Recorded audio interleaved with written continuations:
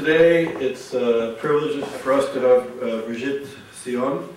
Brigitte is from NYU. She's a faculty fellow and a new professor in the NYU's program in religious studies and also in the Department of Journalism.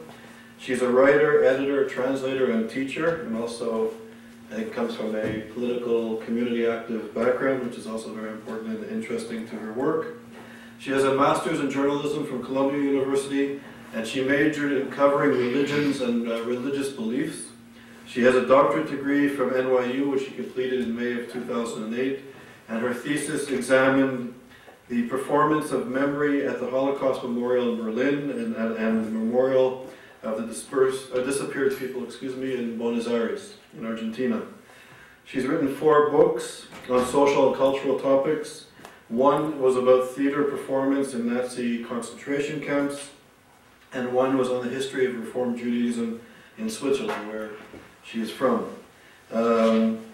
She was the director of projects for the photographer Frederick Brenner, and the executive director of an organization which combated anti-Semitism in Switzerland. So with this rich background, Brigitte will speak today about her title, the top is entitled, covered up, The Jew as a Bloodthirsty Butcher, Laws Banning Ritual Slaughter. So it's a privilege to have you here. And Thank you. Good afternoon, everybody. Thank you, Charles, for the introduction and for inviting me to speak, and to Lisa for organizing such wonderful seminars, and to Lauren. Where is she? Thank you. Thank you, Lauren, for organizing this. So the topic of the day seems a little strange because it's a topic of anti-Semitism that is both modern and old, that could seem somehow insignificant when you look at the other topics that you're addressing in this seminar. And what I'm going to try to show you is how it encapsulates larger concerns that are both very contemporary and transnational. So Shrita is a Hebrew word for traditional animal slaughter, or the technique of slaughtering animals according to religious law in order to obtain kosher meat, or that is meat that is acceptable for consumption for observant Jews.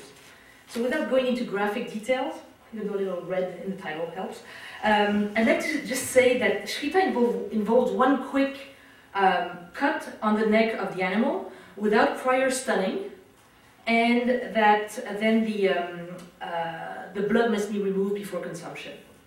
The point today is not really to examine whether Shrita is more cruel or more humane than other forms of animal slaughtering, because for decades to this day, there's a battle between physiologists and veterinarians and all kinds of doctors and activists who are debating these issues. And I think until the day when a cow is going to come back from wherever saying, well, this method is better than the other one, there will not be a definite answer because we can't, basically we cannot measure the suffering of an animal at the time of death. So I'm not even interested in going there because to me it's a non-story. What is interesting to me is the fact that small countries, and I take Switzerland as an example because that's where I'm from and that's what I know best. Small countries with an insignificant Jewish population, with an even more insignificant population that keeps kosher and for which those matters are important, have adopted a ban on Shrita.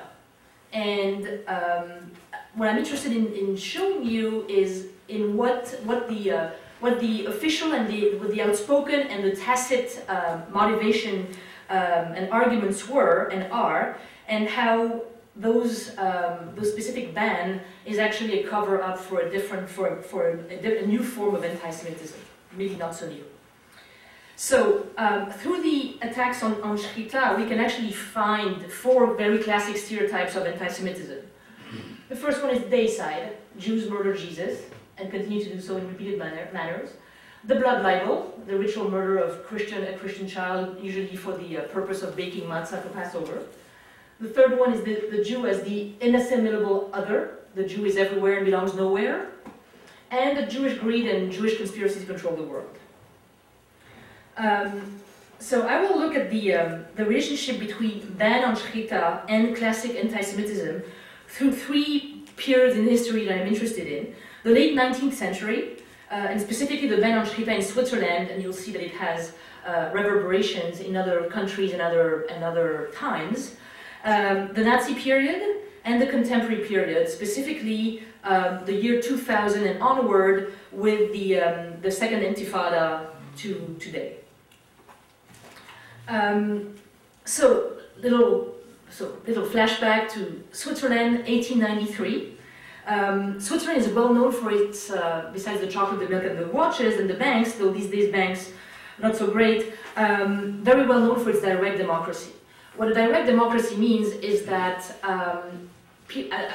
if someone, me for example, a Swiss citizen, wants to have a national vote on any specific topic that I find of interest and of public concern, obviously, if I gather within, I think the course of 2 years, 100,000 signatures, valid signatures of Swiss citizens who are willing to vote on this matter, it can be, through a kind of a long process, it can be put into the national vote as a referendum. And this political option was offered to Swiss citizens for the first time in 1892. And the first object on which Swiss people could vote as what is called a popular referendum was actually the ban on ritual slaughter.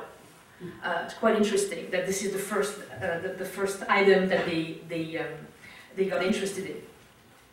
And who initiated this? The vice president of what is his title is very long. The vice president of the Organization for the Protection of Animals in the German-speaking part of Switzerland. You know, like Switzerland, like Belgium and Canada, is very split linguistically and culturally. So this is happening in the German-speaking part. And this man, Keller Yegi is his name, seized the opportunity that was offered to Swiss citizens to organize a referendum, and in 1893 was able to collect the number of the signature required. At the time it was only 50,000, so that people would vote on a revision of the Constitution. What is interesting then is that he gathered not just 50,000 but 83,000 very, very quickly. And one of the ways he was able to do that is to offer the people who were collecting signatures some money. So it was like you were hunting for signatures, and at the same time you were being paid. At the time, the object of the referendum regenerated a feisty debate in Switzerland. Mostly originally scientific arguments: is it cruel, is it not cruel, do the animals suffer or not? But very quickly also it drifted towards Jews and the religious customs of the Jews, which were described as, I quote, backwards, oriental usage, or religious crap. So what sounded very first like an opposition to religious practices in general turned out to be motivated by anti-Semitism. Keller Yegi himself called Jews to, I quote again, put a final end to this hoary relic and free themselves from these Middle Ages ossification of religion. On their end quote. On their end, animal protectors argue that modern times demand modern techniques, that civilized people should cut ties with dark ages and obscure practices. And also the progressive minds had something to say then, and they claimed that animal slaughter was a question of progress and civilization. Interestingly, the text of the constitutional revision related in very general terms to, and I quote, animal slaughtering methods. And the text was that animal slaughtering could not take place without prior stunning of the animal. That was it. It's a very short article. But the debate focused exclusively on Jewish practices, exclusively on ritual slaughter and not any other slaughtering techniques or any other religions or any other approaches and methods. And the opponents to this practice could be found among animal rights activists, hardcore secularists who didn't want any kind of special treatment granted to any minority, any religious minority, and enemies of the Jews, who were the most outspoken, although of course they always claimed that their motivations had nothing to do with anti-Semitism. However, if you look at media reports, at letters to the editor, at popular culture such as songs, poems, caricatures, photographs, etc., you realize how the debate was just filled with anti-Semitic cliches. So the first cliche that's behind the ban on rituals on animal slaughter is the deicide. Even before that, actually, the picture I have here is from a satirical Swiss newspaper magazine that still exists called Nebelspalter, and this is an image from 1883 where you have David killing Goliath, and even there the image is not with the what do you call this? Thank you, the slingshot, but with a big butcher knife, and there's blood spilling, and David is cutting the neck exactly where the shochet, the slaughterer usually has to cut the neck of the animal. So it's no coincidence that David here is considered as the first slaughterer, and that was the image that continued to be carried. So I think I have another image that's more to do with Jesus. Here we go. Jumping a little bit in time, but you get the idea. The deicide originates way back in history when Jews were accused of having murdered Jesus and were completely responsible for that. Of course, we know that the accusation lasted until 1965 when Vatican II officially said that Jews had bore no responsibility, and at least not now. But we know how official paperwork doesn't necessarily apply in real life. So, this is an image from a French newspaper, from a French magazine, with a drawing by actually a communist caricaturist, Ralph Soupeau, who writes, who has this image of you said the Star of David, I don't need to explain to you, and two crucifixes. By the way, the one on the left has a French helmet. This is the middle of the war. And he says, kosher meat, very profitable, not very expensive. And this image of the deicide was continued and to be carried on during the Middle Ages through other incarnations, such as the desecration of the host, with images of Jews stabbing with a knife a host and the host bleeding. So it's another iteration of the murder of Christ with the, not just symbolically, since the host is bleeding.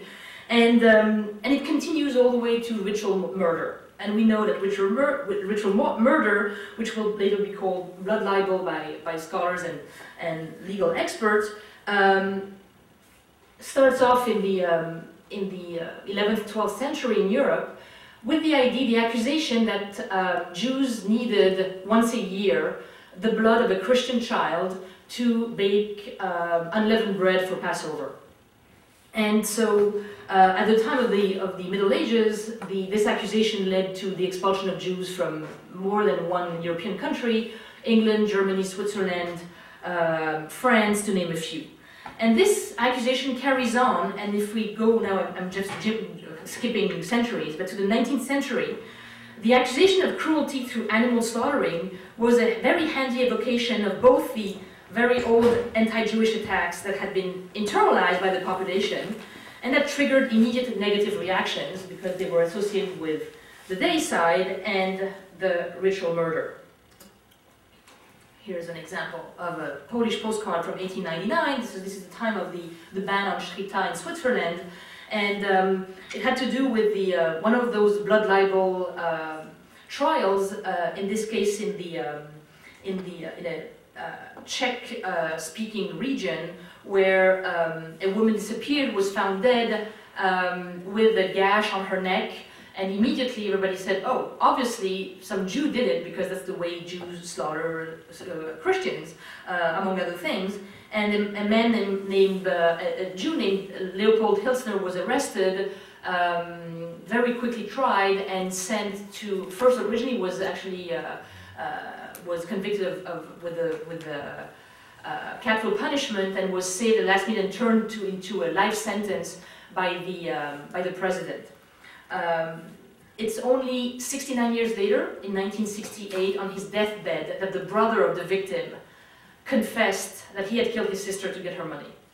And there are tons of stories of this kind. This picture, I think, is interesting because you see the victim being held and carried just like you would see a cow there, and the knife and the three Jews and the literally the blood spilling into the bucket because they're going to use this blood for a very specific purpose.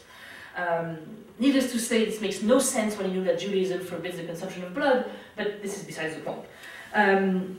So other examples of blood libel at the very same time as we're talking about ban on animal slaughter, you have the Tisha Eschlar case in Hungary in 1883, and then before that there was the Damascus Affair and the Rhodes blood libel, both in 1840. The Czech case of Hilsner, as I said, in 1899, and so this is the time where the blood libel accusation reappears throughout Europe and beyond, and feeds the climate of suspicion against Jewish practices that involve knives and blood and some kind of death. Just for the historians in the room, more blood libel situation took place in 1903. That was the Kishinev pogrom was actually a reaction to that. In Shiraz in Persia in 1910, and the famous Beilis case in Kiev in 1911, 1913. So the late 19th century was really a propitious time to accuse Jews of cruelty, of thirst for blood, and of other sanguinary practices, and animal slaughter participated in these barbarian customs. The second theme that I want to address is the Jew as inassimilable foreigner or other. Back in this area of the late 19th century, around 1880, half of the 7 million European Jews lived in territories controlled by Russia and Austria-Hungary. Half of the 7 million, so that's about 3.5 million. And at the same time, the migrations of Eastern European Jews grew, both because the cities in the East were overcrowded, they were getting poorer, there were pogroms, they wanted to escape the very long military service, restricted admissions to university and so on. So we have a wave of immigration to the West, mostly to France, Germany, Belgium and Switzerland. In 1888, for example, there were 8,069 Jews registered in Switzerland, which was a growth of 5,000 compared to 35 years earlier. That's not a huge wave, but anti-Semitic discourse was very pleased to use this as an argument to fight this immigration. And this image then was the image of the Ostjude, the Jew from the East, which dressed like a bum, spoke a language that nobody could understand, that is Yiddish, of course, only other Jews could understand it, and had all kinds of weird rituals that nobody could really understand, or because they belonged to another age and civilization. There's a Swiss newspaper called the Buchsi-Zeitung, which was a pretty widely read conservative newspaper from the Bern region. And I quote the newspaper that says, "A Jew remains a Jew because of his oriental and unsophisticated origin." And so, in this climate, a very interesting thing happens historically in Switzerland in 1873. I'm going back now 20 years before the ban on ritual slaughter. 1873, Jews are granted citizenship in Switzerland for the first time. And this did not happen out of generosity or enlightenment by the Swiss government. It was the result of pressure put upon Switzerland by the US, France, and the Netherlands, who had just brokered some kind of trade deals with Switzerland and made it a condition to the business deal that it would only happen if all of their citizens were treated equally on Swiss soil, and vice versa. And so Switzerland had to accept, because you never miss an opportunity to have a business deal, and agreed to grant full civil rights to its Swiss citizen. That was in 1873, and of course it really seems that the Swiss were forced to accept the Jews, but somehow they would kind of restrict this immigration there and their settlement, and that's how 20 years later they find the trick of banning animal slaughter to really limit the immigration of Jews. it's almost obvious when you see this kind of coming and going of pendulum between, we give you something, we take off something from you, and it goes on and on and on in the relationship between Switzerland and Jews to this day. One of the arguments that had to do with this restriction of immigration from Eastern Europe was that there was a fear of Überfremdung, that is the overwhelming immigration of foreigners, with the risk that it would alter Swiss identity. That's a long definition for one word in German, but that's how German works. It packs it off in one word. So there's really the risk of alteration of Swiss identity, of the Swiss fabric. And this is exactly the same concept that will be used in 1933 with the first restriction of asylum policies, and especially in 1938, I remind you that the brilliant idea of the J on the passports of German and Austrian Jewish citizens came from Switzerland. Switzerland is the country that asked Germany to mark the passports of German Jews so that they would know at the border who was in for the good reason and who was not, and they could easily turn them down. And that has been a dirty little secret from Switzerland until 10 years ago, 15 years ago, when those things came out. And this allowed also Switzerland to say we are not accepting political refugees, and they consider Jews as political refugees. So I'm drifting a little bit from my butcher stories, but just to give you a sense of how this idea of being overwhelmed by the foreigner played out in the late 19th century and using the ban on ritual slaughter to restrict this immigration, but it was an ongoing philosophy in terms of asylum policy in Switzerland. The third theme was greed and conspiracy theories. And it's not obvious immediately that animal slaughter was also associated with Jewish greed. Indeed, it felt that Jews wanted to keep their slaughtering practices so that they would not have to deal with other cattle, well, more like meat dealers and butchers, and they would thus contribute to the popularization of local farmers and butchers. And so the idea was that since Jews and their slaughtering methods were inhumane, and peasants called their allies not to do business with Jewish cattle dealers and butchers, so this way you could guarantee the humane treatment of animals. There's also a fine thing in German that I found a lot in the Swiss press and other things, which is the very similar sounds of the word Schächter, which is the slaughterer, and Schacher, which is the usurer. And you can play with a kind of puns and juxtaposition and misunderstanding very easily, and it really helped create this climate. In this caricature again from Nebelspalter, you have the court butcher at work, and the blade has the word loan on it, and so the Jew is with his big knife is destroying the peasant's house, and the peasants don't realize this. They think it's a good thing that they're being helped by the Jew. What is interesting there is that we have now a shift from the animal to the Christian, from the cow to from the sacrificial lamb to the innocent Christian, that he's being slaughtered, exploited for the profit of the Jew. And this will be an ongoing theme later on in history. So very quickly, you know all about Jewish conspiracies to control the world and poisoning wells, etc., etc. I just want to give you a quote from the same Buchse-Zeitung that I quoted earlier, that says, at the point where they're about to vote on this ban, and someone says, it is a shame that we should continue to tolerate cruelty towards animals.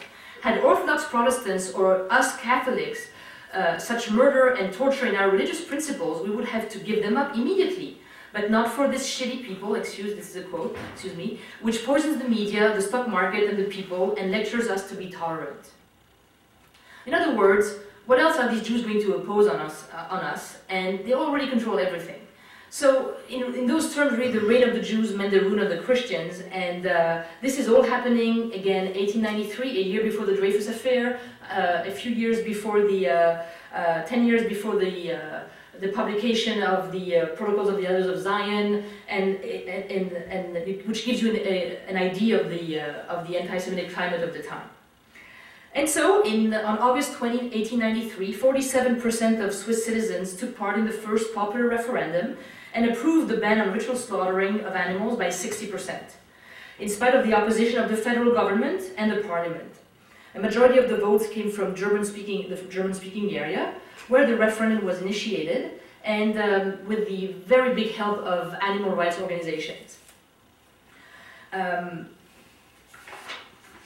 So this was like a first vignette of where this ban on ritual slaughter took place in Europe in the late 19th century. I'm just now going to move to the Nazi period, because what is very interesting is when the Nazis took power in Germany in 1933, one of the very first measures they took against Jews was to ban ritual slaughter. Right? On April 21, 1933, this is the text of the law, and Nazi propaganda, of course, claimed that Nazism made animal protection one of its top priorities. We all know that Hitler was a vegetarian and so on. But what is very interesting, and I quote one of a Nazi party member who was also a professor at the Veterinarian School of Munich, who says, "German customs must rule again. We must put an end to the Jewish cult of blood." And there you go again, the idea of the cult of blood, which is so foreign to Judaism. It's, as Gogol said, the larger the lie, the better. So it's very interesting to see how the ban on ritual slaughter allows to legalize anti-Semitism, and it's the idea that if the Jews are enemies of the animal the same way as they are the enemies of the Germans. I'm giving you another quote from the Frankfurter Volksblatt, which was of course very close to the Nazi Party. And one of the writers says, "I will not tolerate any longer that animals born on German soil painfully die through the sadistic Oriental slaughter method. If the Jew can't eat our meat, he can have turnips and potatoes, or go to Palestine," end quote. At the time, of course, they had the choice to go to Palestine or elsewhere. I find it fascinating that there's the idea of you're a foreigner, and if you don't want to abide by our own rules, then go away. And I'm telling you this now because it's going to come up much later in a very surprising fashion. In Nazi times, a lot of you all know Der Stürmer, a lot of propaganda magazines and films used very old images of ritual murder, equating them with ritual slaughter, and showing Jews that are keen on killing Christians, children, animals, whatever, to feed their thirst for blood. There's a very famous scene in The Eternal Jew, the movie, the propaganda movie also, that has its dose of blood, and Jews performing those slaughters in delight. What is very interesting is that Nazi laws influence other European countries.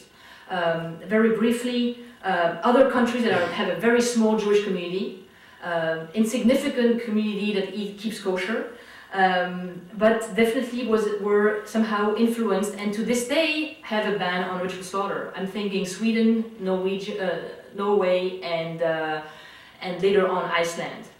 So at this point we have 4 countries in the world that ban ritual slaughter: Switzerland, Norway, Sweden, and Iceland.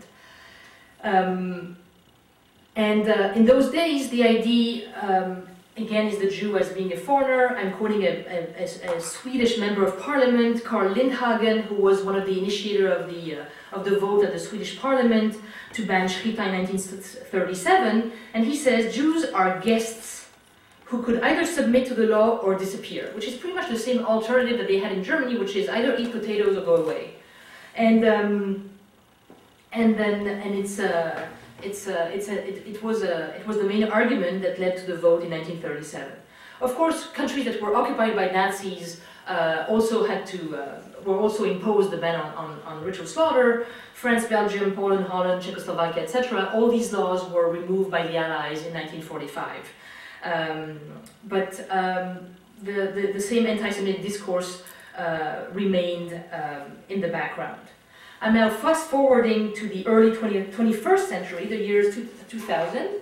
And today, as I said, we have 4 countries in Europe with a very small Jewish community that still ban ritual slaughter. What is interesting is that today we have a very large Muslim community in Europe for which slaughtering practices of animals are also important and ordered by religious laws. What I found quite interesting is that when there's a debate about the Muslim community and their needs and their religious needs, it's very often completely separated from the Jewish matters. Not that they're not discussing about halal meat and the ways to slaughter animals according to Islamic law, but it's very rarely put together, which makes, sometimes when you have attacks against Muslims, you have some similar cliches of the foreigner who has archaic rituals and things like that, but I found that most of the time the two are split. And I want to address two cases. I'm going back to Switzerland, and then we'll go to the Arab-Muslim world to end. In September 2001, the Swiss government decided that this law of banning ritual slaughter was a little outdated, and given the fact that now not only the Jewish community, but really the Muslim community of Switzerland had the right to complete religious freedom, they thought they would very quietly reinsert, or rather exempt those two communities from the ban, and allow them to slaughter animals without prior stunning. And so they thought that this would be a matter of, like, who knows, who cares, nobody really follows Swiss politics. Well, everybody did. And what was meant to be a very smooth exercise turned out to be a feisty national debate with the ugliest forms of anti-Semitism I've ever seen. I cannot tell you how many death threats I got from at home, and calls from butchers who were very unhappy of what I was saying, in places of Switzerland I never heard of. What was very interesting is that is to take a look at the reaction of both the Muslim and the Jewish community. And the Muslim community decided not to respond to that, and just say, well, let's wait for the thing to be over, and if we're asked to say something, we'll say something, but let's just wait for the hurricane to go over. The Jews in Switzerland, very small community, never used to being in the spotlight, decided to go to the front, and that was probably a mistake. And the result was just more anti-Semitism. We had barely recovered from the national debate about Switzerland's attitude during World War II and Holocaust assets in Swiss banks, etc. And there came the Jews with another request, and it was just too much. So it was the wrong thing at the wrong time. And but it led to exactly the same type of discourse, which is, what a kind of cruel and barbarian practice do you have? You've always been interested in blood. And they pushed it even further. They wanted to ban the import of kosher and halal meat into Switzerland. And at which point Jews and Muslims said, well, what do we do then if we want to eat kosher or halal meat? And the answer was, just become vegetarians or leave the country. And you have this new pattern again of the alternative is change your diet or go away. In the end, the Swiss government gave up the idea of giving this exemption, and the animal rights activists went so far into wanting to revise the constitution with those new amendments of banning the import that everything fell apart, and we're in a status quo situation.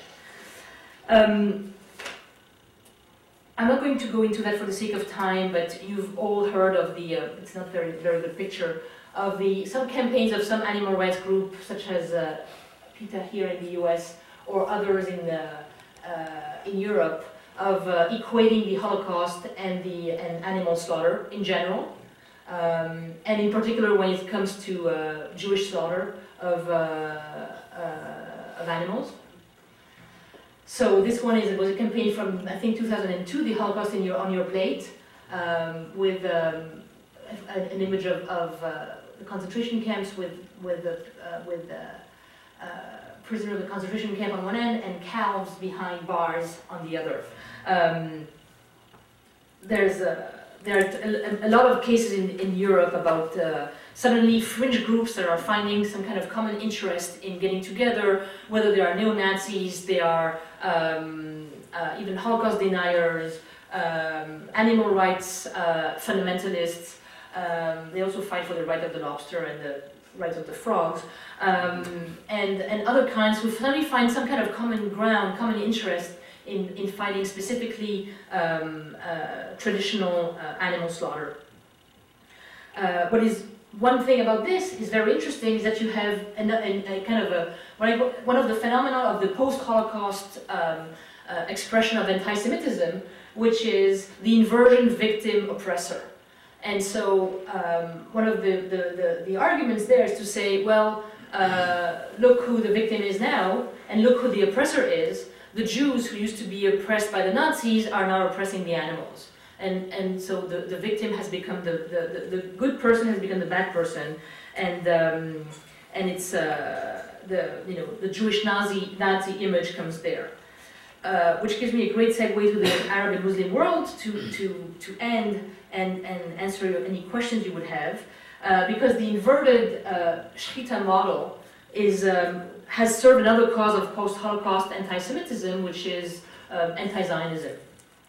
And so this time the innocent animal being slaughtered is the Palestinian, and the Jew keeps the knives, the cruelty, and the bloodthirsty look, and the hunger for innocent blood is an intrinsic part of the ritual. As much as in the past, Jews needed the Christian blood for their unleavened bread, and now they need Palestinian blood to guarantee their supremacy over the land and over the world. Two caricatures. One on the left by see the image of death with the Star of David and a skull cap, drinking blood that was just freshly harvested from Gaza, from a Lebanese cartoonist. And the other one, Sharon, butcher of Jenin to Gaza and Barrage, December 2002, and you see the handless Palestinians hanging like pieces of meat, and Ariel Sharon depicted as a butcher with a bloody knife. And of course, the favorite character of Muslim and Arab cartoons is Ariel Sharon, very often depicted as a butcher, with blood on his hands, knives, and some kind of sadistic grin. He's first associated with, of course, with the massacre of Sabra and Shatila in '82 in Lebanon. Later, with the Second Intifada. In both cases, he was accused of being responsible. And again, here we have the ritual slaughter being instrumentalized to serve an anti-Semitic purpose by reaffirming the connection between Jews' blood and the murder of innocents. There's also in some Christian-leaning Arab media, there's also the recycling of the day side in comparison to Palestinian dead, with Jews being the murderers in both cases. So you have Jesus 2,000 years ago, and the Palestinian often depicted on a crucifix or with Jerusalem as the segue, and you have this juxtaposition.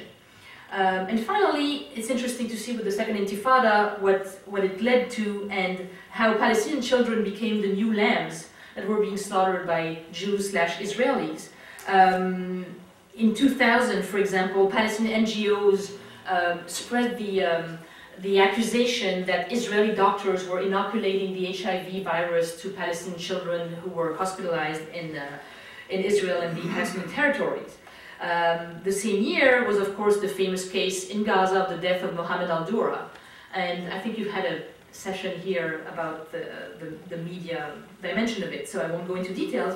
But it was very clear to me that we were again recycling this idea of Jewish love for blood and the sacrificial lamb that had become the sacrificial Palestinian. And of course, every time there's a raid, an Israeli raid on a Palestinian city, or else when children are among victims, that's the myth gets or the association gets reinvigorated. So as a conclusion, we started off with some kind of incongruity of the ban on animal ritual slaughter in Switzerland, with a country with an insignificant Jewish population, 17,000, and quickly it traveled, and it turned out that the attacks on Shechita used animal welfare as a disguised form of anti-Semitism. And then from there we went to the modern time, to more contemporary times, where in spite of their modernity, century-old cliches have been recycled. They cite ritual murder, unassimilability, and conspiracy theories. And we see how the obsession with Shechita traveled across time and place, in spite of the small number of Jews for which it really matters, which clearly showed that there was a larger agenda. It served Nazi Germany and occupied countries. It justified racist asylum policies. It brought strange bedfellows together, animal rights activists and fundamentalists of all kinds, really, at least the fundamentalist breed of animal activists, Holocaust deniers, neo-Nazis, and militant secularists. And now it's instrumentalized in the Arab and Muslim world for anti-Semitic and anti-Zionist purposes. And because this theme is precisely so transgenerational and so transnational, it reinforces the image of the Jew as a slaughterer, from the Swiss cows to the children from Matzah, and from Jesus to Muhammad al-Dura. Thank you.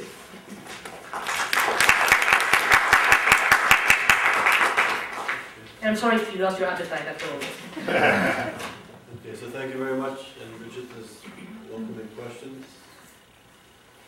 Well, one of the first things I thought about is it not possible that the animal rights position is not a disguised form of anti-Semitism, but is actually a legitimate position, whether people believe it or not? Oh, I think it is. No, I'm talking about those who are involved in this particular ban. What is interesting is that in the case of Switzerland, because this is the case I know best, animal rights activists were not interested in fighting other forms of slaughter. Okay. It's not that they were saying, we should all become vegetarian because what you're doing to animals is disgusting, which would be a totally, absolutely fair claim. They were not interested in saying, how are we slaughtering chickens, like in those, factories for animals and all the other forms of slaughtering that are not necessarily more humane than traditional slaughter. So I'm not accusing all animal rights activists to be anti-Semitic. Far from that. What is interesting in the cases in the case that I followed is that there was an obsession about this particular form of slaughter, and not a general, real, sympathy for animal rights.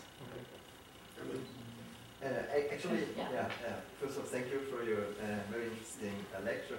I think it's not just slaughtering, because PETA, for example, they are obsessed with paralyzing the situation of Jews in the Holocaust and with all kinds of animals, especially chicken and so on. But it's also interesting in Germany, for example, there has no German mainstream people, animal rights activists, whatever, have been accusing them of being anti-Semitic, just the Jewish community, so they have been right alone.